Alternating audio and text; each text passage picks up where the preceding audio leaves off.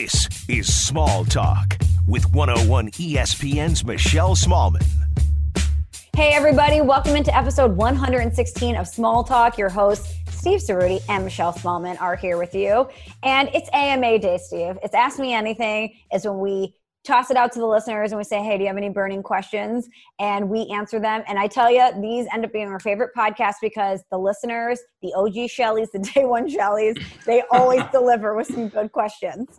Yeah, I would say the AMA is my favorite show, probably your favorite show. I think they're the most fun shows. You know, we're creative. We like to think of ideas and talk about stupid shit that's going on in our lives. But yeah, it's almost more fun when people want us to weigh in on the stupid shit that's going on in their lives or things that they are interested in talking about. So I'm fired up. We got some good questions. Okay, but before we get to the questions, I need you to put your white wig on. I need a ruling from Judge Cerruti. Okay.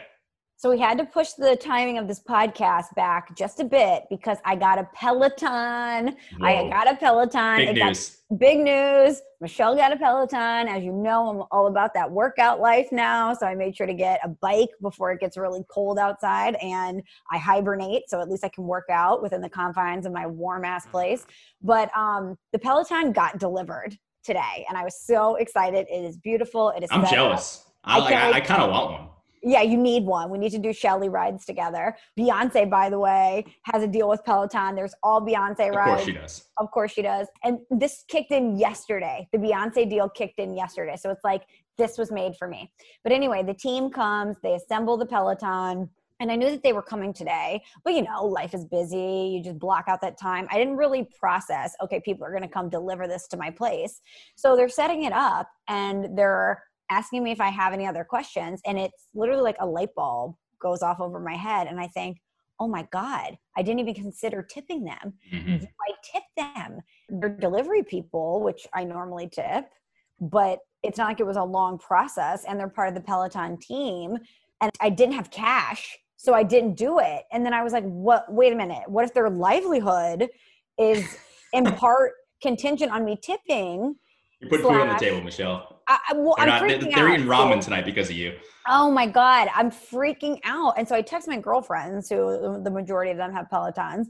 And while they were there? They're getting ready to leave. And that's when, you know, there's kind of the, oh, hey, do you need anything else? Yeah, and $50 like, handshake kind of thing. I get it. Well, that's when it clicked for me. And I'm like, oh no, Michelle. Because normally, Steve, this may shock you, I don't handle deliveries. Especially of this magnitude. Normally, someone else will handle that for me. And then I just show up and I'm like, oh, the couch looks beautiful. I'm so excited. I'm never there to orchestrate all of this. Someone else usually handles that for me. But no one else was here today. And so now I'm concerned. And then I'm thinking, well, would they be offended? What if they're not supposed to get tipped? Well, my girlfriends were split on it. Some of them were like, I wasn't here. My husband dealt with it. I don't know. Someone else bought it from the store. And somebody else, I just got a text from somebody else who says, I did not tip, but holy shit, should I have? This is a really good question because I have legit anxiety sometimes about when I should and shouldn't tip things. And I'm with you. I think very last minute. I'm also like you. I don't carry cash ever, really. I mean, I guess you could have Venmoed them, right? Hey, give us your Venmo. Yeah, do you have a personal Venmo account? But it gives me anxiety thinking about, oh my God, is this like an awkward situation? Before I give you an answer on this, you said that you think someone would be embarrassed. Would they be embarrassed if you gave them a tip? Why would that be embarrassing? No, if someone was like, hey, Steve, I think you did a great job. Here's $50. I'd be like, thanks, dude. Appreciate it. I do a great job. Offended. You know how sometimes when you go out of the country, you're not supposed to tip and people are like, no, this is not part of the job. I just didn't know if they're like, no, this is not part of the service. Well, I think they would tell you that. Not me, but I remember like my dad or somebody would try to tip somebody and they'd be like, oh, we don't actually do that. We don't take tips. Okay. So they would tell you, but I'm pretty sure they wouldn't. I mean, if you want to give them each $50, I'm pretty sure they would have taken the $50. Well, before they left, they were like, oh, you can give us a great review. That would be awesome. So I said, will you write down your names so that I can put it in the review? But really in my head, I'm thinking, I need to survey the crowd here. And if everyone was tipping, I need your name so that I can follow up and give you some money. Just in case you screwed up. My answer to the question is, I think you probably should have. But then here's the question. I have no idea how much you're supposed to tip either. That's the problem. Not only is it, should you, then it's, is $20 too little? Is $50 too much? I'm not trying to give away money here. And, you know, to set up a Peloton. How difficult was it to set the Peloton? Like, how much time did it take? Because that also dictates how much you would give. They were in and out in less than 20 minutes. Oh, $20 bucks. So fast. $20 each of them. $20, boom, done and done. $20 is nothing. Thank you for, your troubles. Appreciate you helping me out. Send you on your way, buy a nice meal tonight. I think $20 would have been nice. I don't think, I'm not gonna sit here and say that they were mad at you for not doing it, but it's scenarios like this. I'm trying to think of other scenarios where I'm getting some sort of service. If it's a furniture delivery situation or what else? Things like that where I go, they're getting paid. It's their job to do this, but do I also give them money on the side? I never know. There should be a disclaimer when you buy the Peloton or when you buy the Seriously. furniture that says, hey, you're supposed to do this. 86% of people tip the movers or tip the people setting up your Peloton. It is not required, but we want to let you know what the process is. Because now I'm literally going to have to call Peloton to be like, can you give me their info? Because I want to tip them. If someone's setting up your cable, do you tip them? I don't know. No. I don't. Do you? I don't know. What about if you have a cable guy? I don't know. Or what if you have some guy do some work on your house, right? From some big company and he comes over, he fixes a pipe or he fixes some siding. I don't know. Do you tip that guy? I have no idea. I don't know these things. An exterminator, home contractors in general. I'm so uncomfortable and awkward about it, which is why I'm with you. There needs to be like a centralized database of yes or no. Do I tip this person for this particular service? And here's the other thing, Michelle. If they had said to you, hey, usually people do tip us, would you be offended by that as the person getting the service? Or that'd be helpful, right? But I would be like, I don't have cash. Can I Venmo you? Mm-hmm. Yeah. So I think sometimes maybe those people think it's awkward to ask. I actually don't think it's awkward at all. Just let me know where we're at. If you want to tip, then tell me that you want to tip. I'm not going to be offended by that as the person getting the service. When you get your hair done or you get your nails done or you get a facial, hey, standard, at least 20%, at least for me. Some people do 15. I do at least 20. If you go to a restaurant, hey, you're going to tip at least 20%. 20%. Yep. Hopefully 20%. Hopefully people are tipping 20%. Plus the math is easier when you do 20%. Come on. 100%. Move the decimal point over, multiply it by 2. We're good here. Done and done. Done and done. Don't need a calculator for that. However, there is this massive gray area with so many other industries, and this is bullshit. And maybe, Steve, we make an app. Again, all the developers out there, if you want to hit us up, we have another app idea, and the app should be called Do I Tip You? You get your car towed. Do you tip that person? I don't know. Why would I tip someone that's towing my car? Well, like say you have a flat tire and they come and they're taking your car to the shop, right? And I thought you meant like not if you're like illegally I was like, why would I tip that guy? No, hey, thank you so much for making me pay this fine. It's amazing and taking my car away from me. If you break down on the side of the highway, guy tows your car, do you tip that guy? I have no idea. What about if you're getting your gas filled? I don't know how Missouri is, but Connecticut is a state where it's self-service. But you go to New Jersey, this as you have relatives in New Jersey. Yeah, it's awesome. It's all full service. You can't pump your own gas there, which by the way, I think is absolute bullshit. You should be able to pump your own gas no matter where you are. This is America, goddammit. And it's just ridiculous. I don't understand what pump your own gas. It's not that hard. But if you are one of those people that wants your gas pumped, do you tip that person? I don't know. I don't know the etiquette. And again, it stresses me out. Okay, well, now I'm in a shame spiral. I cannot believe I didn't pre-plan or pre-ask my friends. If I even knew that one person had tipped and it had gone over well, I would have tipped. I would have gone to the ATM. I would have pulled out cash and I would have tipped. Or I would have Googled it, right? I would have gone to some Peloton That's what I usually forum. do. I go and I Google stuff. I'm like, hey, should you tip this guy? And usually people will tell you. But then there's a mixed bag too. The internet, you never know. There's some people on there that say yes, some people on there that say no. We need, that's right. We need to create this. This needs to happen, a centralized database for everyone, because I guarantee you like at least 50% of the population is going through the same problems that we are right now with this. 100%. And with our app, we should do a push notification that says, hey, your Peloton's getting delivered tomorrow. Reminder to get cash out. Yeah. Anytime that you have any appointment, put it in there and it's going to tell you if you should tip and what the recommended amount is, and then send you a push notification. Have your cash ready. I don't understand. When are we going to start being able to pay for things? Like if I go into a store, say I go to, I don't know, the mall, because we were talking about the mall before we tape. I go to a store, right? I want to buy a shirt. I should be able to pay through Venmo. I shouldn't have to be able to use cash. Why can't I pay for Venmo in a store? That should be a thing. Why does Venmo not allow me to do that? A lot of people have Apple Pay. Yeah, but it's different. That's on my credit card. My credit card is hooked up to that. Venmo is straight up out of my, I think, debit card, right? Yeah. Take it straight out of my account. There you go. Boom, boom, done and done. I mean, when is Venmo just going to take over the world? Pretty soon. I had a buddy who thought Venmo was called Venue for the longest time. He kept calling it Venue, and my friends never told him that it was actually called Venmo. That's nice of them. Yeah, that's the friend group that we have in our situation. But I would use Venue. I just call it Venue. There we go. I'm screwing myself over here. I would use Venmo for anything. My barber should take Venmo, 100%. Cash is literally an inconvenience. Why does he want cash? Yeah, I don't know. That's a great point. Because then he has to go to the bank and deposit. Yeah. Instead, it just goes right in your bank. Boom, done. Nobody has to do any sort of banking whatsoever. I'm not trying to put the banks out of business here. I'm not anti-banking. I think the banks are fine. The banks are fine. The banks will do just fine. Yeah, they're collecting mortgages left and right here. But doesn't make any sense. I don't like carrying physical money. Okay, well, let's get this podcast going then, because I have to hurry up and call the Peloton store. All right, good. You have to right or wrong. And they were so great. Had I thought about it, God, this is the worst. You probably walk down there like, fucking Michelle, so cheap. My goodness, doesn't even tip us. We were so nice to her. They're just motherfucking you left and right.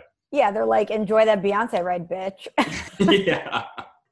Okay, well. All right. Shout out Peloton. Shout out Peloton. Sponsor the pod. Sponsor the pod. Yeah, add us, Peloton. And to my delivery people, if you're listening, you will get compensated. And I am sorry for the delay. Shelly's got you. Shelly's got your back. Couple days late. Oh, God. It's AMA time, Steve. It's Ask Me Anything. So let's just dive right into some of these questions. All right. Let me pull up my list because we have some good ones here. All right. This one is from Brooklyn. She wants to know, Steve, what's your go-to fun fact to share about yourself during icebreakers? Oh, that's a good one, Brooklyn. I don't really have one. I'm not very cool or interesting. I don't have That's not one. true. Thank you, Steve. You have an incredibly interesting job. So if you're in a room full of people that don't know who you are, you could be like, hey, I'm talent. I mean, I wouldn't say it that way, but you could be like, hey, I got a show. I do a show. I'm verified on Twitter. No big deal. People know who I am. What's up? I'm not saying go Ron Burgundy. I have, many leather-bound books kind of thing. But right. Yeah, people know who you are. You're a public figure. So that's really cool. That would be the quickest way to get people to be like, she's a tool. No, people they'll get their phone out. They'll be like, Michelle Smallman. Oh, okay, cool. All right, she's got the show, Small Talk. Maybe I'll listen to it. I don't know. I think that's pretty cool. Okay, but that's not an icebreaker type deal. Usually it's like, I once climbed Mount Everest, or it's, I once came in second place in the hot dog eating contest behind Joey Chestnut. It's usually some surprising fact about you. And I don't really have many surprising facts about me. I used to say, I remember when I first joined my sorority, they went around and they had everybody do an icebreaker. And I was one of the first people to go, and I didn't know what to say. And I was like, I'm a left-handed only child. And everyone was like, cool. And then the girl next to me was like, I was the model on the cover of Skip It. You remember that thing as a kid? She was the model. She was the kid God, on Skip It was the shit. I love Skip It. Becky Brenza. Shout out to, I'll never forget it because she went after me and I was like, Brenza. Wait, this was at Illinois? This was at college? Yeah. Damn. So that's my sorority. That's a pretty sick one to have. That's a good example. I know. And then the girl after her goes, one time I kissed Enrique Iglesias on stage at a concert and I was like, I suck. No, well, you could say one time I bitched out Stan Kroenke at the Barstool Sports Party. What's up? That's a pretty cool opening line. I don't know. I guess that's it. But in my sorority room, that wouldn't have played well. Everyone would have been like, who? And, oh, you bitch someone out? You're aggressive? Yeah, it's true. We got to stay away from her. Yeah. But I just remember in that moment being like, wow, she really came with the heat I was the girl in the Skip It box. You know what's annoying? When you play Never Have I Ever drinking games, speaking of college, and you can never think of a really good one. And then randomly when you're walking around, you're like, oh yeah, that would be a great Never Have I Ever, but you never remember it when you're actually playing the game. That's what I feel like right now when I'm trying to think of something that I would open with. But I do have one that I think is kind of funny and interesting. Okay. I am loosely related to Sugar Ray's Mark McGrath. He is, loosely, or not actually blood related. He married, this is very complicated. His uncle married my aunt. Sugar Ray's uncle married my aunt. Your aunt. So I like to say that I'm loosely related to Sugar Ray's Mark McGrath. I think who now is on Sirius XM. He's got a bunch of shows thing. I don't know if I've ever actually met him. I've met him or I've seen him a few times. I don't know if I've ever been like, hey, I'm Steve, what's up? But yes, loosely, I like to say, I'll tell people I'm loosely related to Mark McGrath. What's up? Okay, wait. So your aunt is on which side? My mom's mom. Is she in Connecticut? Yes. Oh, wait, your mom's mom. That's your grandma. My mom's sister. Sorry, my mom's sister.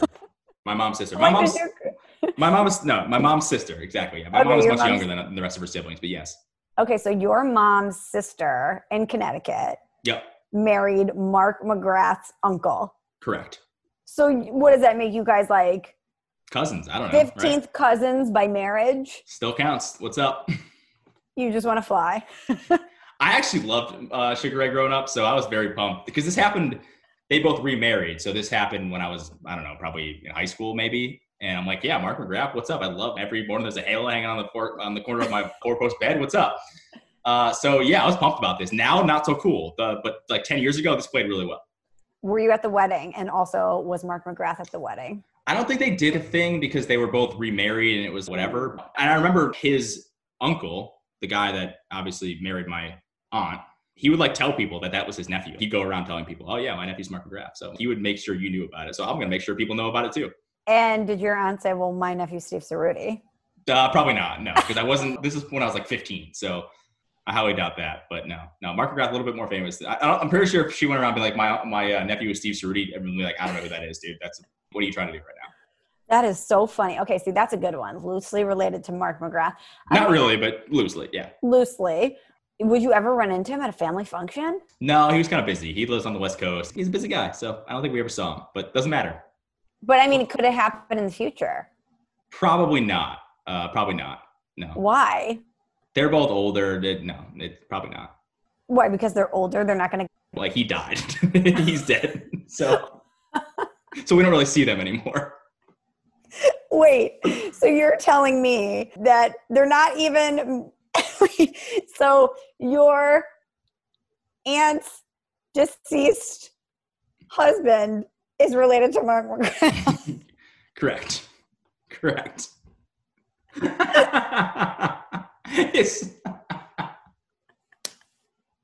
You know what, Steve? You're really bringing the word loosely to a whole new level.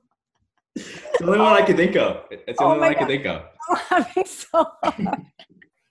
I'll try to think of something else that could be a good icebreaker for me. I should just have one at the ready in my back pocket. It's one of those things. It's like a trivia fact about yourself, but why would you, maybe you should write it, put it in your notes, put it in your phone, in your notes, just in case TBD, if I ever need to use this, or if I ever need to impress someone, just whip out this thing and I'll whip out this fun fact about myself and that'll be that.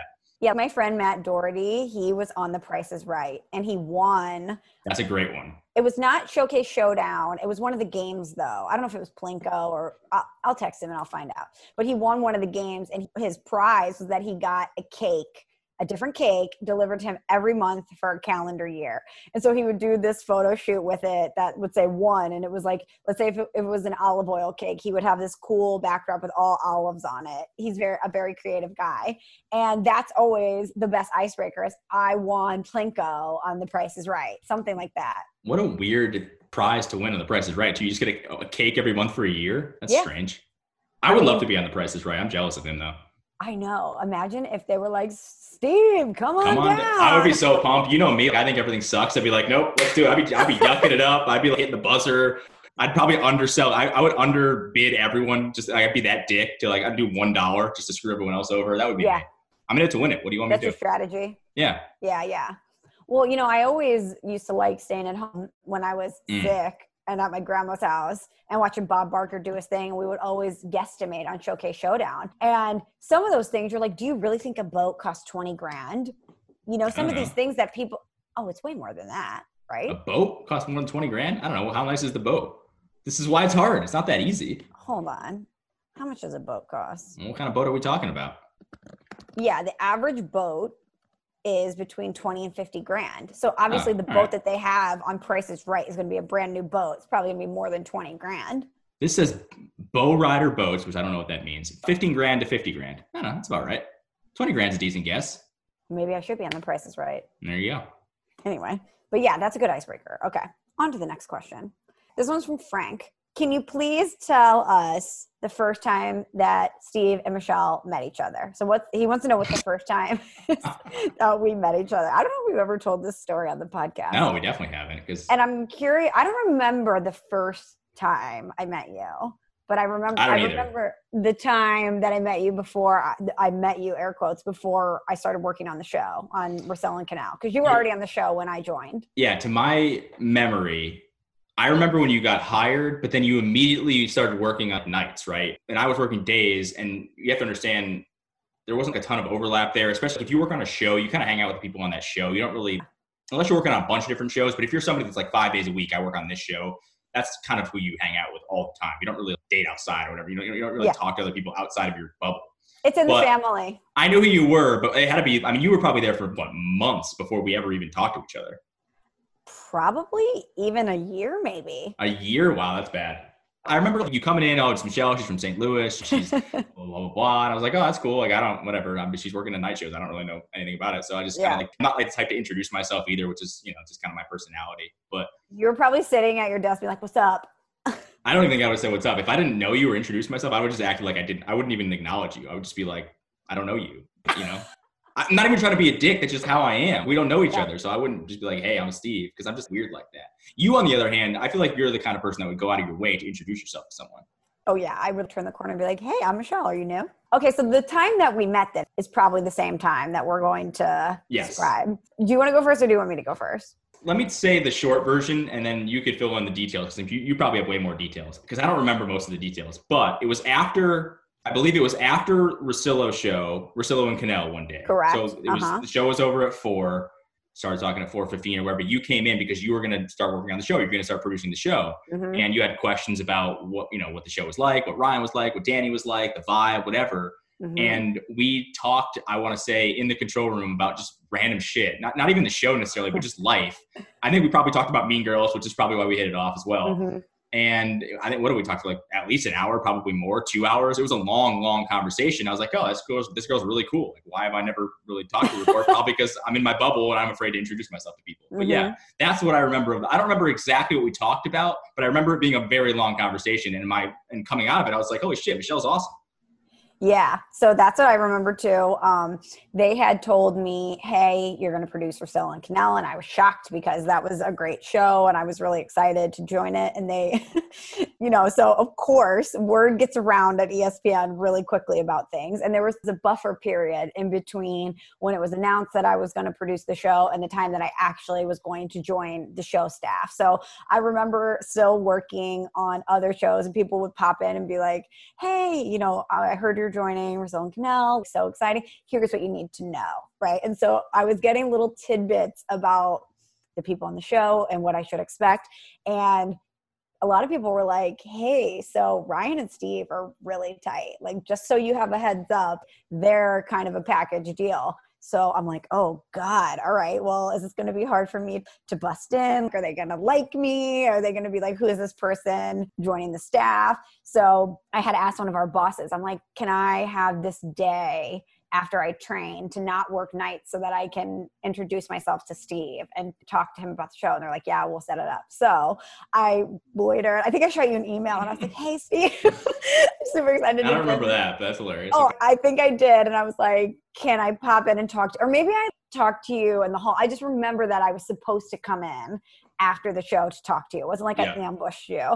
And I remember being really nervous because I didn't know you at all. And you were like very cool with your man bun. And I knew that you had been there a really long time. So you were really ingrained into this show and into ESPN.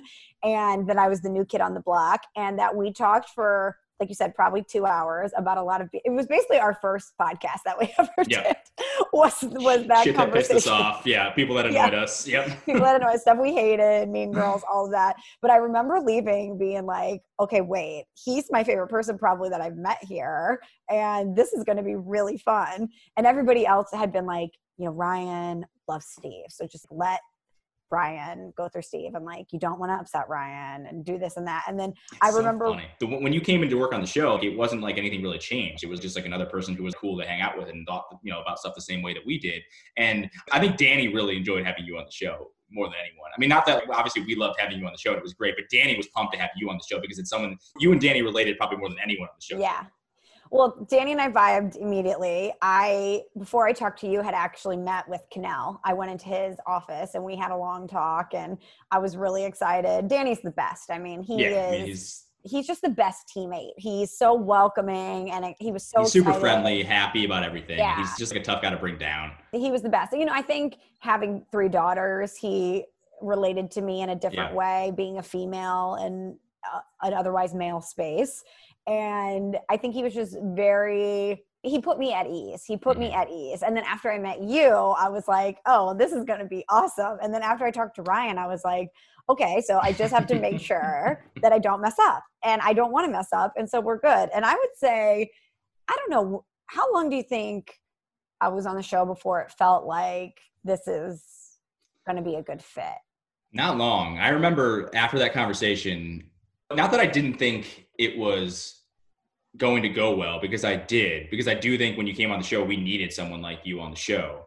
But when I talked to you and we had that conversation, I was like, oh, this is going to be great. She's exactly what we need. She's super fun. She's not high maintenance, that she gets the deal. Because there are some producers out there that think that they're the star of the show and think that it should be their show and they're calling the shots. And that's not what everyone needs. And, you and people like you and me, we're there to help out the talent, help them sort of do the show that they want to do, because it's their show. And you got that very quickly. You gelled with everyone really quickly. And it was truly great. I was pumped because you're a great friend now. But obviously at the time, the show really needed someone like you. And it was great to have you. I don't know if I've ever told you this, but I didn't officially meet Russillo. He called me that day and we talked. And then I met him, for the first time a couple of days later. But we had never met each other. Like, hey, I'm Michelle. Hey, I'm Ryan. And one day I was walking down the hall, and so was he. And he was in a St. Louis Spirits jersey and a Cardinal hat. And he goes, hey. And I was like, St. Louis. And then I thought to me, and he was like, yeah. And then I thought to myself, wow, my reputation about St. Louis has gone on that far that this guy that doesn't know me knows that I'm from St. Louis. Yeah, you definitely had the homer. I'm trying to think. There are a lot of homers at ESPN, fan people working behind the scenes, but I don't know if anyone rode for their city like you rode for St. Louis, at least in radio. I can't speak for TV or wherever, any other department, because I'm sure maybe there were. But as far as homers for their squad and their city, there was nobody like you. Well, and that's saying a lot. That is saying a lot. Well, see, I think it's different. We had people in radio that loved their teams more than me. Like Travis loves Ohio State more than I love the Cardinals. Yeah, I love you, Travis, but borderline annoying. We get it. You love Ohio State. We get it. All right. And I would say there were people that cared about their teams more, but most people that worked in that department were from the East Coast. Yeah. And I felt like such an outsider coming from the Midwest, and people didn't understand the Midwest. I'll never forget when my very first day in radio, the guy that was training me said to me, you are too nice. You are too Midwest. These people are going to eat you alive. Wait, somebody said that at ESPN Radio? Somebody said you were too nice. Wow. Okay. Yeah. Well, I came in day one in a dress and I was like, yay, I'm so excited to be here. Thank you so much. Can I help with anything? And everyone was like, who are you? Yeah, kindly fuck off. Yeah. Yeah. Like, and I remember he pulled me aside and was like, you're going to have to be a little bit more tough and like have an edge here. And then I remember someone else pulling me aside and saying, can you stop dressing up? You're making us look bad. Like they did it in a joking way. I will say that because I was like I was getting dressed up professional every day. I was new at ESPN, but radio was more casual and I didn't understand that. It took me a while to. Yeah. I mean, I wore jeans with a button down every day. I didn't really get dressed up at all. I mean, I would wear like athletic wear. Right. But think about looking back. If I showed up in a business dress and heels every day, I probably stuck out like a sore thumb. I'm like, hey guys, I'm from the Midwest and I'm here in my business casual. I'm like, what can we do today? I would probably argue with you there dressing to the nines, like I know you did. And then the other end of that spectrum of people literally dressing like slobs. Yeah, ESPN Radio had the biggest gap of people who either dressed to impress or dressed like they were going to sleep. And there's a lot of in between, but the extremes are incredibly wide. There'd be people there literally in sweatpants and sweatshirts. And then there would be you coming up with a nice blazer and looking very well put together. And it's like, okay, what's happening here? Is there a dress code? The answer is no. The answer is no. So I had to pare it down in a lot of ways. But I remember people, they would rip St. Louis or they would pretend that it was some podunk place in the middle of nowhere.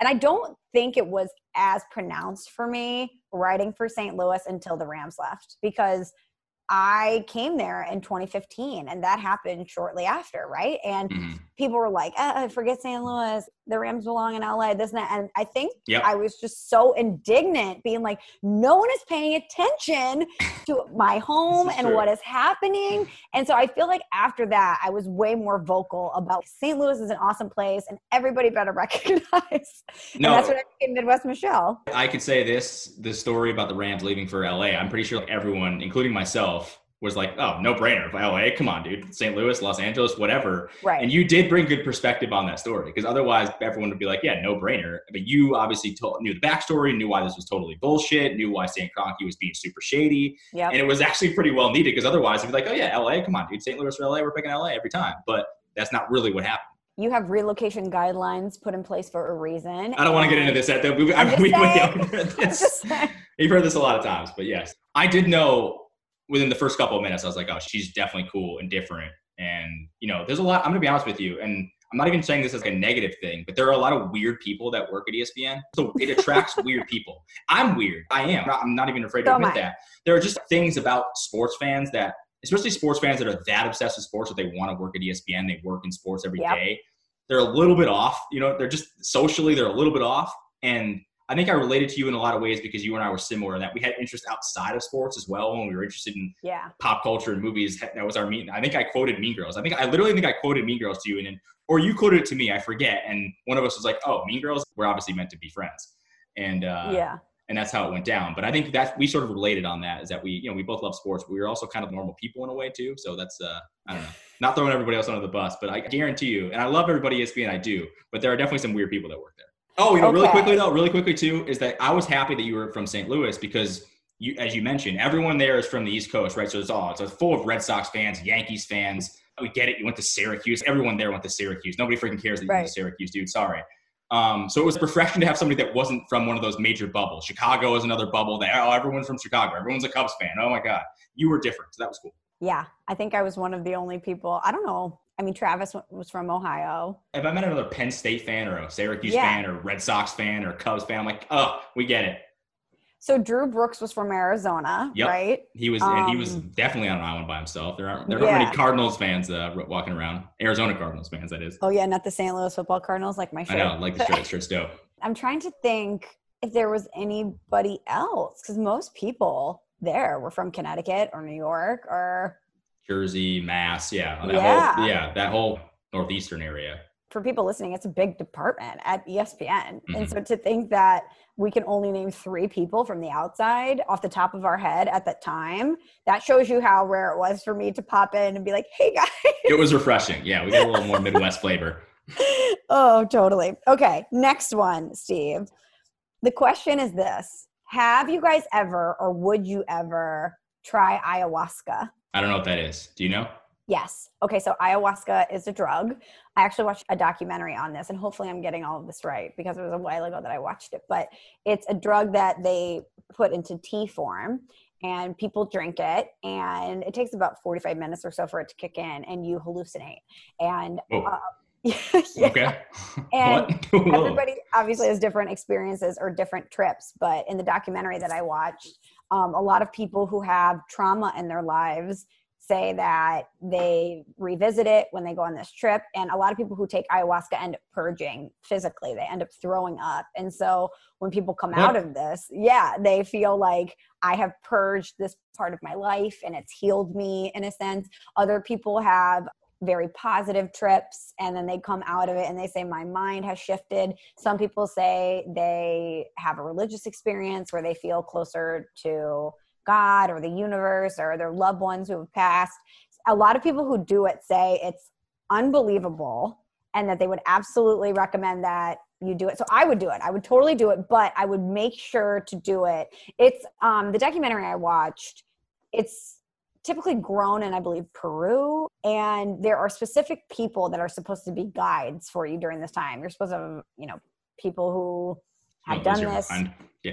Who know what they're doing. They talked about how people have gone on bad ayahuasca trips and have to go to the ER. A lot of people can get dehydrated from it.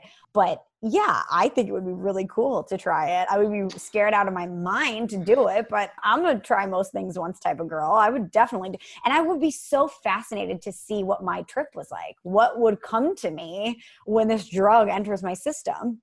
I was just about to say, you say you're try something once kind of person. I'm the same way for the most part. I'll try something once. Why not? And I'm not really spiritual. I'm not religious. I'm not looking to purge any bad memories from my life. I have a pretty fortunate situation. So I don't really know what good this would do for me, but just to get the feeling and try it out, I don't know. Why not? And I want to do it around people I knew. Like if you were doing it and like Maddie or a bunch of our friends or something, we were doing it together, I'd probably want to do it that way as opposed to some random guide or some randos. But I don't know. I'm not like a big drug guy, so it's hard for me to say. I'm not into hallucinating. I'm not into like trips and stuff. Although, have I ever told the story of my edible experience on the pod? No. Oh, man. Please do. The floor is yours, Steve. Go ahead.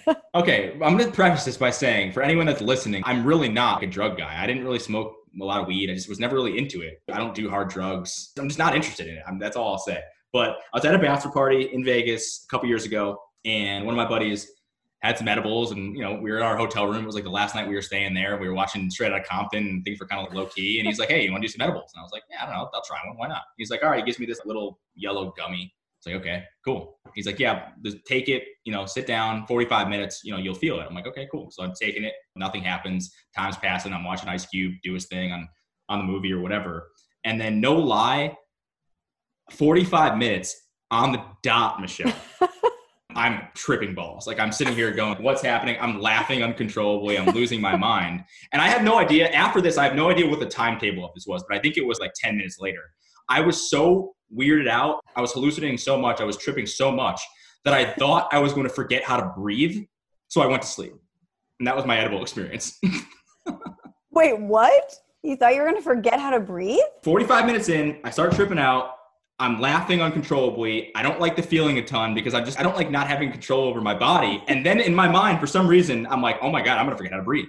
And I was freaking out about it for a couple minutes. So my first instinct was go to bed, go to sleep, and I slept it off. So I literally experienced the edible for about 15 minutes. I can't believe that you were even able to fall asleep. Yeah, I was very determined because I just did not. I'm like, okay, deep breath, inhale, exhale. I don't know why in my mind I was just thinking that my body was physically going to forget how to breathe and I was going to die. That's what I felt like. And I just put myself to bed and I went to sleep. That was it. So maybe ayahuasca is not for you. I know. So that was my only like quote unquote tripping experience. So, I guess maybe I have more experience than I did the first time I did my first edibles, and maybe it's different. But this sounds like a medicinal thing where the edible was definitely not medicinal. Let me look up ayahuasca so I can give some context here. I have like a thing up here. It says it comes from some sort of vine that you're right, that they turn into, they brew it and turn it into some kind of tea. It's from Brazil and northern South America. And what else? It is a powerful hallucinogenic chemical, however, has a low bioavailability as it gets rapidly broken down by enzymes. I don't know what that really means or matters. It leads to an altered level of consciousness due to psychoactive substances and ingredients. I have, it becomes a psychedelic brew that affects the central nervous system, leading to an altered state of consciousness that can include hallucinations, out-of-body experiences, and euphoria. I don't know if I want an out-of-body experience. Wouldn't that freak you out? No, I think it'd be sick. The more I'm talking about this, the more I'm like, I don't know if this is for me.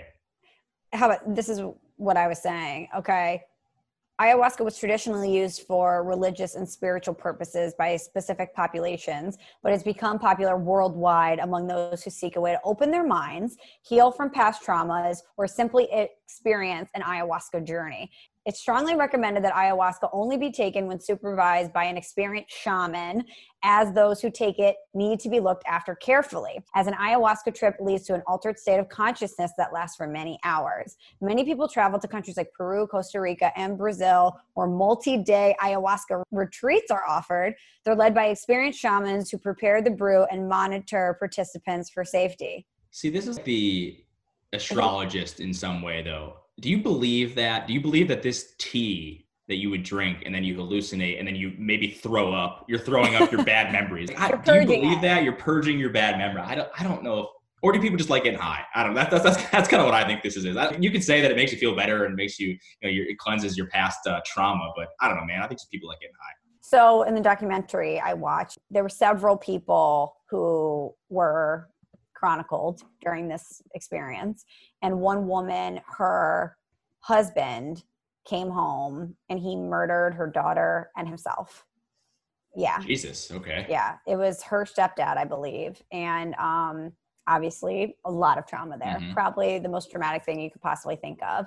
And she went through this experience and said that she saw them and had some sort of peace with it. Like it purged from her, and that she's like, I don't know if I'll ever be healed, but I have more peace than I did before. And I don't think she's saying that in a less than genuine way. I think it might tap into something in your brain that, I don't know. I just don't think that some people probably do like the euphoria aspect of it, but I think some people don't even get euphoria out of it. They're purging this stuff from their brain. And I just think that if enough people have said, hey, this has helped me, that it's something to look into. Yeah, no. So we've always said this. We're a very pro plastic surgery podcast. We're a very pro, like, do whatever makes you feel happy. For me, and it's the same thing I felt with the astrologist, with, me doing my tarot cards or whatever this is, or, if you want to smoke a bunch of weed, go smoke a bunch of weed if that makes you feel better. Use CBD. I don't care. I don't personally think it helps me, but if you think it helps you, then I'm all for it. Who am I to tell you that this didn't make your life better? So yeah, if that's the way that you feel, and that's what you want to do, and you want to try this out, I have no qualms about it. I just don't know. The more I talk about it, I don't know if I actually would want to do it. I don't think I'd enjoy it. I don't think I'd enjoy an out of body experience. It could be enjoyable. Some people, as they say, are in euphoria and are like, yay, I love this, like this is great. But other people are throwing up and dealing with some pretty intense shit the whole time. I just want to know what is buried deep inside that I need to purge. Aren't you curious what would manifest for you if you took this drug? No. If I could find out without having to take a drug, I would do it. I just want to know what is buried in the recesses of my brain that you need present itself. That you need, eradicated, right? Yeah. That's what I'm curious about. I don't know. I mean, as I said, like I don't really, luckily enough, there isn't a ton of trauma. So I don't know. I think a lot of people that turn to stuff like this have been looking for answers for a long time too. That's a good point. Right. Really good point. And, I think they're looking for some sort of help and guidance or whatever. And, if throwing up is throwing up some magic tea is the way to do it, then go for it. I don't know. I don't know. I don't know if it's for me. I would do it. Listen, if we got together and Michelle and Maddie and whoever was like, yeah, we're doing ayahuasca or whatever the hell you call it. Are you in? I'd be in, but I don't think I would book the trip and try to get everyone involved. I would have to be, hey, do you want to go? Yeah, sure. I guess I'll tag along. So if we did a small talk retreat where there was going to be an ayahuasca ceremony, if we're like, yo, small talk, going to Peru, we're going to do ayahuasca, the whole deal. You'd do it. I would do it. Yeah. I'm a big do it for the story guy. So yeah, I would do it. I mean, listen, if you want to see me purge in college, you should drink like 15 Bud Lights and I'd puke. And I don't know. Did that make me feel better? I don't know. Maybe it did. Maybe that purged me of some of my impurities. I don't know. Next one. This is from Dave. Dave wants to know, if you ever have a kid, what name that you once loved has now been ruined, and by who? Okay. You want me to go? I actually have an annoying one, and it's not me. So I have, for the longest time, Michelle, wanted to name my daughter, future daughter, Sophia or Sophie, Sophie for short. The reason I want to do that is because I love that. When I read the Da Vinci Code years ago, I just love the name. There's a character, the main female character in the book, her name is Sophie Nauvoo, and she's just a really cool character. I liked her, and I've always wanted to name my daughter after that. I just think it's awesome. Plus, I think Sophia or Sophie Cerruti is a really cool name. It's a great name. But Maddie, we were all on board for this as of a couple of years ago. It's like, yep, it's going to be Sophie. Even all probably like a year ago, all of a sudden, Maddie is no longer in on Sophie because her old boss, he had a daughter named Sophie or Sophia, and she doesn't want to be reminded of her boss's daughter. I'm like, that's so dumb. Why? When you have a daughter and you name your daughter Sophie, you're not going to think of your boss's daughter. You're going to think of your daughter. It's right, insane. your own daughter. So if you like the name, just go ahead and use the name. So that is my story. And I mean, so Maddie and I are currently debating, or not debating, I guess we're arguing whether or not I'm going to be able to name my daughter Sophia or Sophie, because I don't think it's that big of a deal. I'm sorry, I don't. So no, the answer is no for me. I think when you have a kid, you get over it if it's your kid. Yeah. I've had a couple names that I've liked that other people have already used. That's fair. And it's not that I dislike the name, but I certainly like it less if somebody, and it's always someone like my mom's friend's daughter named her kid this, right? It's not my cousin named her kid. It's not like it would be in the family, but I want a unique name. So that has always kind of turned me off. Oh, I can't name my kid Adriana because so-and-so named their kid Adriana. Or, what? I'm using that as an example. See, I reject, though, if it's in the family, I get it, because you don't want a couple cousins with the same name. That's totally fair. But if it's your mom's friend, who cares? Why is that a big deal? I don't know. It lost its luster for me. I think the point of this question, though, was more like, did you want to name your kid, I don't know, Say you want to name your kid Steve, right? But you know this douchebag Steve, and every time you think of Steve, you're going to be like, oh, that Steve sucks, and I don't want to name my kid Steve because I think of that douchebag Steve. Right. That's what I think this person is asking. I understand the logic of that, but I think you just get over it when it's your kid. I really do. Is there someone that you think is an incredible douchebag, but you like their name? Because that's a good question. That is a good question. I mean, I think so. I think of more people I went to high school with and be like, oh, Jennifer, Right. Jessica. No, that's what I used to think of it as. But now I don't know. I'm trying to think. Who's like the biggest douche that you can think of, like famous person, and you would not want to name your kid them because I don't like the name, but like Spencer, I think of the name Spencer, I think of Spencer Pratt. I'm like, that guy's a tool. I don't want to name my kid Spencer. So I guess I'm subscribing to my own logic. Do you know someone cool named Spencer?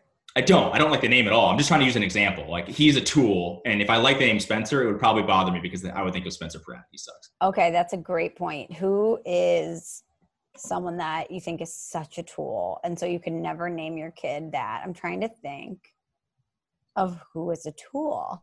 Why can't I think of more people that are tools? I think Russell Wilson's kind of a tool. I'm sure he's a great dude, but I just think he's super fake, and he's just is a tool. And I don't even know if I would never name my kid Russell. I just don't like the name Russell. Russell Cerruti is a terrible name. Terrible name. So it's hard to say. Is there like a really bitchy girl that you don't like? I'm trying to think. Who's probably? I mean, of course. Oh, like Lena. Everyone knows my disdain for Lena Dunham.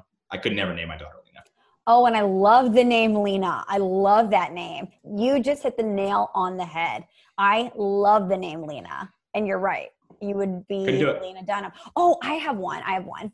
So I used to love Entourage, and remember E was dating a girl, Sloane. Loved her and the name. Loved her, loved the name. I always loved the name Sloane. And then some blogger that a bunch of people I know follow named her daughter Sloane. And now it feels like everyone has named their daughter Sloane. So that's another thing that Maddie said about Sophia is she's like, everyone uses Sophia now. I know one Sophia. I don't even know that many Sophias. And even so, who cares? If you like the name, who cares? But it sounds like, Michelle, you are trying to, like, you want your kid's name to be the only kid in school with that name. Yes. I have a girl name and a boy name if I ever choose to have kids, and I would be shocked. I would be floored if anyone ever named their kid, anyone that I knew ever named their kids either of these things. I was actually just talking to my mom about this because she was going to name my youngest sister. Her name is Jocelyn, and she's very much a Jocelyn. And you've met her. And yes, she is a Jocelyn. She was very close to being named Mary, and she's not a Mary at all. No. And I almost wonder, it just got us thinking, do you adapt to the name that you're given? Because, you are a Michelle to me. I don't like my name. I don't feel like I'm a Steve. I just think when you think of Steve, it's like, oh, Steve. I think I've talked about this before. It's just a weird name. What would you name yourself if you could? Well, here's the thing. I don't think there are any good dudes' names. Guys' names suck. Really hard to find a good guy's name. I like Jack because it's very traditional. Love Jack. But there are a lot of Jacks. So I don't, I have an Uncle Jack too. So it's like, do I name, I don't know. It's this whole thing. Yeah. But when you were a kid, did you want to name yourself growing up? Oh, man. Because you know what mine was? Growing up, I loved the American Girl doll Samantha. And I love Samantha, the name. She had brown hair, and I was always like, God, I wish my name was Samantha. But then my mom, one time in second grade, we got these letters from our parents at school. It was like part of who you are and like why your name is what it is. And my mom told the story of how I got my name, Michelle. And since that day, I still have the letter. It's in my hope chest at my parents' house, which has all my special things in it. And ever since that day, I was like, Michelle's the best name ever. And I love it. Since that day, Samantha was out the window. But I loved Samantha when I was a kid. I like the name Michelle, and I like the name Samantha. I actually think my sisters have the Samantha American Girl doll now that I remember that, which is a weird memory. But Samantha's a cool name. If I had a daughter named her Samantha, I'd call her Samantha. I don't think I'd call her Sam. I just like the name Samantha, like the long version of it. But for me, so growing up, I never liked my name. I just, like I said, I always just kind of felt like it was blah. I used to love the name Jeff. I don't know why. And I know. And now I'm like, Jeff. Like, imagine my name was Jeff Cerruti. Like, it's just a weird name. Jeff Cerruti? I know. I don't know why I like Jeff. Probably because there was some athlete that I like. I don't know. Maybe it was Jeff Bagwell. He's from Connecticut. What's up? Or I don't know. But like, I was like, Jeff's a really cool name. And I knew like a couple cool Jeffs. And I'm like, yeah, I wish my name was Jeff. And now 31-year-old Steve is like, if my name was Jeff, I would hate my name. Listen, I hate it more than Steve. I cannot imagine you as a young boy being like, damn it, I wish my name was Jeff. But that's an interesting question. If my parents they weren't going to name me Jeff, but if my name was Jeff, would I be a different person because I have a different name? I wonder what the it's impossible to prove that, right? It's impossible to tell. Right. Like, you'd have to have some sort of parallel universe situation where, you know, in one universe I'm named Steve and one I'm named Jeff. Like, does my life go in the same direction? But it does feel like some people, they do fit their name really well, and that's very odd. My sister, for example, is not my sister, my sister-in-law is having a baby. Her due date was the other day, right? They live in San Francisco, and they have a couple of names picked out. They're having a daughter. They have a couple of names picked out, but they want to sort of see the baby first and then give it a name. Because I do think there actually is some value to seeing a baby, looking at its face and going, oh yeah, this is a blank. You look like a blank. I actually do think there is some value of that instead of picking a name before they're even born. Okay, I've never had a child, so I can't speak to that. But do you really think in that moment when your emotions are running high and you have this bloody blob of a baby that's screaming in your hands that you're going to be like, nope, this is a Steve and not a Jeff? Or do you think that you I know already it had sounds your heart insane. set? I know it sounds You have insane. your heart set on something, and in that moment, you just go with your gut. I think when you have the kid and you see it in front of you, this goes against everything because I'm a very logical person and I don't believe in like the superstitious stuff. I don't believe in like the universe told me to name my child this, but I kind of do believe you look at your child and you go, oh yeah, this is Sophia. This is whatever. I think there is some value in that actually, which is kind of odd because it's very off brand for me. Can I ask you a huge favor? Yeah.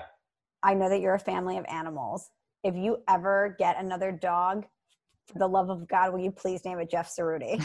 Having a dog named Jeff would actually be hilarious. Like, Jeff pissed on the couch. Damn it, Jeff. Fucking Jeff. Jeff, get outside. I actually had a Moose and Jeff. Moose and Jeff, yeah. I think naming animals real people names is one of the funniest things you could do. Like my friend Mike in college had a fish named Carl. Dan Dopp, who's one of our friends, obviously at ESPN Fantasy Focus, he named his cat Jobin after what is it? I love you, man. I love you, man, which is the most incredible pet name of all time. I love the fact that his cat's name is Jobin. Okay, try this one on for size. Dan McLaughlin, he's the voice of the Cardinals on Fox Sports Midwest. He does the show After Mine on 101 ESPN called Scoops with Danny Mac. And Danny Mac has a dog named Doug the dog. That's awesome. I love Doug the dog. It's perfect. That's a great name. Like I feel like Doug the Pug. Doug the Pug I think is like a famous Instagram dog. It's perfect. Right. I'm all for naming animals. Actually, funny story, my friend Mike, his girlfriend, who is now their dog, but she had it before they were dating, her dog is named Sophie. And that's another reason Maddie's like, oh, that's Mike and Jess's dog. I'm like, who cares? If we like the name, no one's going to be like, oh, that's weird. Plus, there's only like 3 people that know us and the dog, so who cares? Also, I think once the baby's born, the name transfers to the baby. Like, that's the trump card, is that the baby's name is Sophie. Yeah, it's like, hey, Sophie's coming over tonight. Who, Mike's dog? No, our daughter.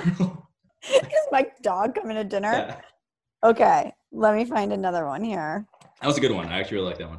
Me too. Okay, this is going to be an interesting one because not only are you not a St. Louisan like I am, but you're a dude, a straight dude. So okay. It's going to be interesting, but I just think we need to do this one. So this one comes from Jackie. Jackie wants to know, marry, F, kill, St. Louis style. Jimmy Edmonds, Mark McGwire, or Albert Pujols? Wow. Okay. My first question would be, is this off of looks or is this off of how much St. Louis fans love this person? I think you could take it either way. I'm going to do it by how I think the city would feel, not like from a dude's perspective. You know what I mean? So all right, it was Edmonds, it was Pujols, and it was McGwire. Correct. I think you bang McGwire. I think that's very... Why? Because he was known for power, hitting home runs? He was kind of like that not one season wonder, but it was like a very short spurt, and it was awesome. But I don't think you want to date that guy, but you don't want to kill that guy because he's a good time. So I think you clearly F want Mark McGwire. One good time. One good time, yeah. I think the apex is Mark McGwire, but you don't want to do that all the time. And then it's Jim Edmonds or Pujols. See, this is difficult because I feel like Pujols did leave you guys. So Jim Edmonds played for the Cubs. Jim Edmonds, well, that was really late in his career, right? I thought. Yeah, but it didn't hurt the way Albert did. I was going to say, so I would probably, maybe I'm wrong here, and you're going to correct me in just a second, but if I'm going to marry one of these people, it's because they are, when I think of the Cardinals, I think of them. I think of Albert Pujols more than I think of Jim Edmonds, even though there might have been some bad blood. Maybe it was headed for a divorce. So I guess I would marry Albert Pujols, I would bang Mark McGwire, and I would unfortunately kill Jim Edmonds, even though I have nothing against Jim Edmonds. I think you nailed it, Steve. Wow, yes, I'm going to adopt St. Louis. No pun intended. And let me explain. People love Jimmy Edmonds here. This has nothing to do with him. And he's a World Series champion. He has so many unbelievable moments. He's a red jacket guy for the Cardinals. He's on the broadcast. He's a postseason hero. People love Jimmy Edmonds.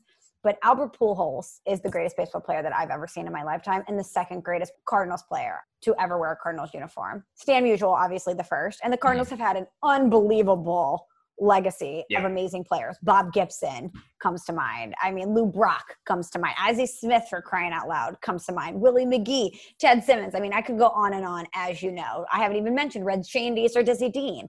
Matt Carpenter, come on. Oh, Steve. Yikes. But Albert, when he was here, had the best 10 years of baseball, the best he was unreal to a career. I mean, he was just absolutely dominant and magical. And Stan Musial's nickname was the Man, Stan the Man Musial. And people called Albert Pujols Mang, like the man. And because when he would speak, that's how it would sound. And he didn't like that. He didn't like to be called that because he thought it was disrespectful to Stan. But that is how revered he was in St. Louis, is that people would even speak his name in the same conversation with Stan Musial. So, yeah, it stung when he said, I choose Anaheim over St. Louis. And I don't know how he feels about that now, but. That worked out for you guys, though, because he hasn't really remotely been himself since he's been there. So, you know, right. you got his best years, so that's all that matters. Correct. You got his hottest years. Yeah, absolutely. I mean, he still did some things there. He's still breaking records, but it's never going to be the same as it was in St. Louis. But when he returned to St. Louis for a 3-game series with the Angels at Busch Stadium, it was many years after he left. He got a standing ovation every time he touched the field. He ended up hitting a home run. So I think that the wounds are healing, right? Yeah, you guys have won World Series since he's left, right? So no, right? No. One. The Cardinals have been in one. They won in 11 with Albert. He and Tony La Russa both left after that season. They went to the postseason many years in a row. They went to the World Series in 13. That's when they wouldn't stop pitching to Big Papi, and the Red Sox beat them. Okay. They've been to some NLCSs, but never won a World Series. Neither one of them have won without each other. Yeah, but you guys have had more success. So you guys won the breakup for sure. I would definitely won the breakup. So it's easier for you to accept him. So that's why, yeah. So now I feel even better about it. He's definitely the one you marry. And like, no disrespect to Jim Edmonds, he just doesn't seem like he has the same clout. He's got some clout, but I would say F. McGuire, to your exact point. Yeah, totally. That home run race was, outside of winning championships, I would say one of the single best things people have ever experienced in the sports world here. You saw it in the documentary, The 30 for 30, and I don't even know. That was a great doc, but I don't even know if it could really even truly capture how great it was. You know, some moments stand alone and are really hard to capture the intensity of them. And I think your initial explanation was the best. It was like one amazing time. You know, if you're going to go a one-time bang, Mark McGwire is your guy. You know, he comes hot and heavy, no pun intended, but that season was awesome. And you're not going to get that every year. Mark McGwire over 10 years? No, you don't want Mark McGwire. But for one season, yeah, you want Mark McGwire. Wow. Meanwhile, Albert Pujols is hitting consistently like 320 every single year. And, you know, you're going to have a great marriage. It's going to be fun. Zach wants to know what our favorite holidays are. He says, I was a Thanksgiving guy until I had my son. Now I'm a Christmas guy. And we would love to answer this, but there's a good reason, Zach, why we're not going to. Yeah, so next week, we talked about this for a while because we do our drafts, obviously, and people seem to love them a lot. We're going to do a holiday draft on next week's pod. So I guess we'll save our answers for then because I have a lot of strong feelings about holidays. I'm going to be honest with you because there are some absolute duds out there. And there are some ones that I think are very underrated. You know, I'm a big Halloween person. I've already said that on the pod. I'm very excited. So look out for that next week. It's going to be fun. All right. Final question, Steve. This one is from Brent. Brent says, it's Masters week. If you won the Masters, what would be the menu for your Champions dinner? Okay. I'm like somewhat familiar with this. So basically you get to pick whatever you want. Yes. As so you the previous winner. Yes. You can pick multiple things. Like you could pick different backgrounds. You pick pasta and sushi and whatever, taco, anything you want. Most people do something that's near and dear to them or their culture. All right. Do we have examples? I don't know. Or where they're from. What's this year? Do we have this year's? Okay, so Tiger Woods said being born and raised in Southern California, having fajitas and sushi was part of my entire childhood. So I'm going back to what I had. So he's doing that this year. Then let's see. Give me a year and I'll tell you somebody recently what they've had. I have a list here. 2016. Okay, Jordan Spieth. He had a salad of local greens. The main course was Texas barbecue, beef brisket, smoked chicken, pork ribs, sides of barbecue baked beans, bacon and chive potato salad, sauteed green beans, grilled zucchini, roast yellow squash, and a dessert of warm chocolate chip cookie and vanilla ice cream. That sounds really delicious. Give me 2010. Okay. 2010, you said? That is Angel Cabrera at an Argentine asado, a multi-course barbecue featuring chorizo, blood sausage, short ribs, beef fillets, and molejas. I don't know if I said that correctly, but it's sweetbreads. Okay, sounds good. Wow. All right. So basically, oh man. So I'm Italian, so I feel like I'd have to pick. Both of us are Italian, so I guess. Does that mean I feel like I'm obligated to pick some sort of Italian feast, right? So I'd probably start with... Or something from Connecticut. Well, Connecticut, see, the problem is Connecticut pizza, but I don't think they're going to be able to make... rolls? Connecticut style lobster I'm not a huge lobster... I mean, I like lobster rolls, but I don't love them. I don't love them enough to pick them as my number one thing. And I love the Connecticut pizza. Like, I want Pepe's or Sally's, but I don't think they can make that at Augusta, so I'm not getting it frozen and delivered there and heated up. It's not going to be the same. But I also love tacos, and I also love sushi. I kind of feel like I'd go random. I would want to open up with some light sushi, maybe some spicy tuna rolls. I don't want to fill myself up on that for sure. But definitely like maybe the first course or appetizer. I'd probably move on to some sort of pasta, maybe like a rigatone with sausage and all that stuff, fennel in there. Make a big old thing of rigatone. That's probably what I'd want. And I'd probably close it off with an affogato for dessert. Okay, that's amazing. Can I come to your champion's dinner? Absolutely. Sounds so good. Yeah. But really anything sounds good because I'm starving Same. all the time. Shouts out to 75 Hard. What's up? Oh, God.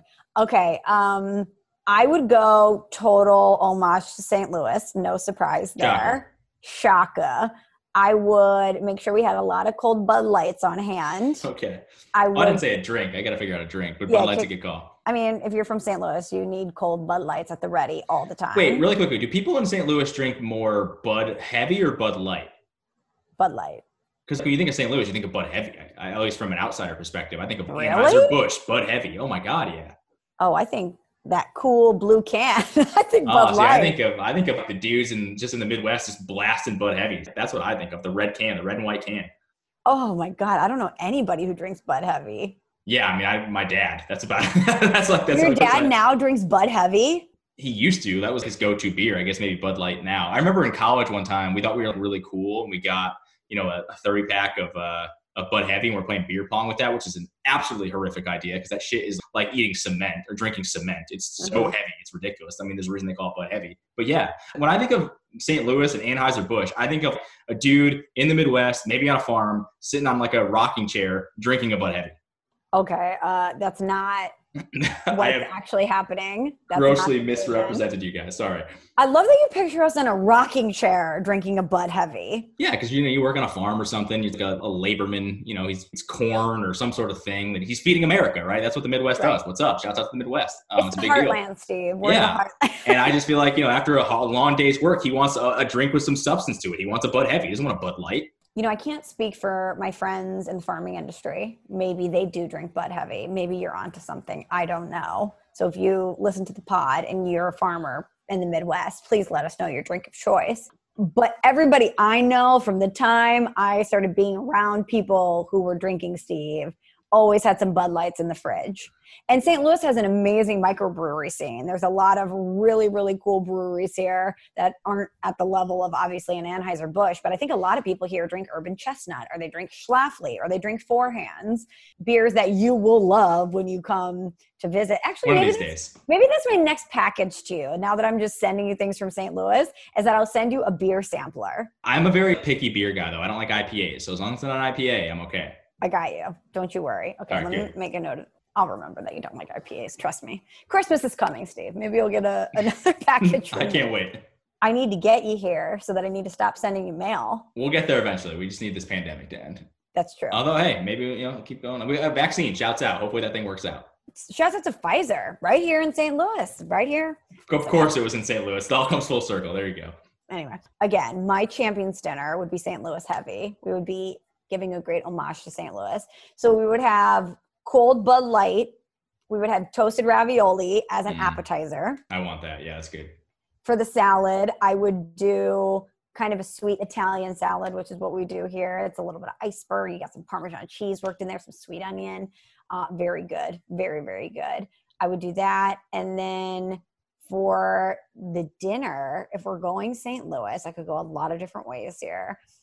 St. Louis has, in my humble opinion, the best barbecue in America. And I think I would go Pappy's ribs or some pulled pork. And then for dessert, we have to go gooey butter cake, which is a delicacy. And I would also have some ice cream on the side, and you have great ice cream options here. I would have two options. I would have frozen custard from Ted Drew's, amazing. Or I'd have clementines, which has amazing flavors, but they have ice cream that is infused with alcohol. So if for dessert, you want a little extra kick, you can get it. Interesting. Okay. I like all of your choices, and I will also want to be invited to your meal. I actually think yours is better than mine. But you brought toasted wraps into ESPN that one time, and I make fun of you for the St. Louis thing, but toasted wraps are fucking awesome. Genuinely, they're awesome. They're amazing. I mean, how could they not be? They're like fried raviolis. Like, it's ridiculous. They're breaded fried raviolis. It can't not be good. But they are delicious, and you should try them if you ever go there. Or, you got them frozen delivered, so maybe you could do that too. Yeah, shout out to Salt and Smoke, who sent us a massive box of toasted wraps to ESPN. Yeah, that shit with the sauces, by the way. Legitimately banging. So shouts out to them. But I want to add a few things into mine, because I'll probably throw a Caesar salad in there, maybe a charred Caesar salad. If we're throwing a salad thing, or you don't like charred Caesar salad? Oh my God, like a little grill mark on that romaine lettuce. Oh, it's delicious. And then I feel like I need something else. Like, you had so many things. You had ribs and pulled pork, and I just have, maybe I'll have some more pasta options. We'll do the bolognese. I'll do a bolognese. I'll do a rigatoni, and I'll do a lasagna. The trifecta of Italian pastas. We'll do that. A bolognese, a rigatoni, a lasagna. Okay. That's what your trifecta would be? I would probably throw fettuccine Alfredo in a real trifecta, but fettuccine Alfredo is people either love it or hate it. It's very dense. I don't like it. Maddie had never had it before, and it's a lot, but I do love it. I mean, it's fat. It's like literally cheese and lard in pasta. Yeah. By the way, fettuccine Alfredo is, in America, it's this nice Italian meal, right? In Italy, that's like what poor people eat, because it was like what they could eat. It's like pasta, cheese, and cream they would get. So it's actually kind of wild how that sort of changed coming over to America. There's a history lesson for all you guys. What's up? Shout out to Steve, our history teacher here on the pod. No big deal. Okay, well, that concludes our AMA, Steve. Always my favorite pod. Seriously, it's awesome. A lot of people asked about 75 Hard. They wanted to know my process, and I did not include it, not because I didn't appreciate the question, but just because I don't know if people care to hear about me working out a lot and eating salad. No, I think they do. I mean, what's the diet you're on? What have you been doing for workouts? I think it's kind of interesting. I don't know. I'm just doing no processed foods. I'm not going full keto or full paleo, because I would have never lasted. So I'm cooking everything at home, or if I eat out, I know every ingredient. I'm just doing no processed foods. That's good. People should strive to do that. What's going to be your go-to meal when you're done? Oh God. So if I can travel, I'm supposed to go to New York the weekend that I'm done. So I'm done on a Tuesday, I believe, and I fly out on a Thursday. I had this booked for a long time to go do my holiday thing with my friends, but pandemic, Steve, who knows? But when I get to New York, I want a cup of coffee and I want a New York bagel sandwich, okay? Oh, yes. I want it with some egg, some cheese, some bacon, some avocado, some tomato. I want that bad boy grilled. It's going to be a brick, and it's going to be amazing. And then I don't really know what the scene is going to be like for dinner, if we're going to be able to go out for a dinner, if we're going to cook a dinner, but I want pasta and I want red wine. All the carbs and all the alcohol. All the carbs yep. And all the stimulants, all the uppers. I want the coffee to bring me up. I want the wine to even me out. You're going to undo the 75 days in one weekend. There you go. I've lost so much weight. It's unbelievable. I've lost 14 pounds. I'm like, where did that come from? And I'm only 43 days in. I can't wait to ask you and talk about when it's all over and ask you, was it worth it? Because yes, you're going to be in the best shape and looking good and obviously feeling really good, but was the juice worth the squeeze? I'll be interested to know after 75 days. I'm at the stage though where I'm 43 days in. There's no quitting now. No, yeah, you're too far along. Exactly. Too far along. I've made it this far. I cannot give up on myself. I'm doing it for me at this point, right? But man, do I want to quit. I want to quit every day, let me tell you. Okay, well, thank you to everyone who sent a question in. Sorry if we didn't get to your question. We do try to keep this condensed, but we're going to do this. We should do this more often. So if we didn't get to your question this time, maybe we'll get to it next time. But Steve, before we go, let's get to a review. If you haven't already, please head to Apple Podcasts, search for Small Talk. It's a black box, white writing. Subscribe to it. rate it preferably 5 stars and leave a review. Like this one that says Hinge date 5 stars. It says, oh my goodness, that story by the surprise guest, aka Steve's sister, was unbelievable. It was so good and random. I couldn't get my brain wrapped around it. I mean, what are the chances? I cannot imagine that there are 2 other people on earth that have had that experience. No way. Then it goes on to say, Mr. Cerruti, no puppy chow in your past. You thought Michelle's chips were good. You're in for a treat, and you're a very good sport about trying everything too. Awesome pod every single week. I love it to pieces. Awesome review. We just said it. I'll try anything once. I'll do it once. We're on record saying that. And I will say, as far as the story with my sister, if you had told me that story and said, who did this happen to? I would have guessed my sister. That's the kind of thing that would only happen to my sister, Rachel. So glad she hopped on. Glad people enjoyed it because it was an insanely ridiculous story. It was, and I really appreciate her for sharing that with us. Okay, well, Steve and I will be back in action next week. As he mentioned, it's holiday draft. We have Thanksgiving right around the corner. Steve and I are going to go head-to-head in a holiday draft next week. But until then, Samantha and Jeff are out. Fucking Jeff. Thanks for listening to Small Talk. Subscribe on Apple Podcasts or the Podcast One app.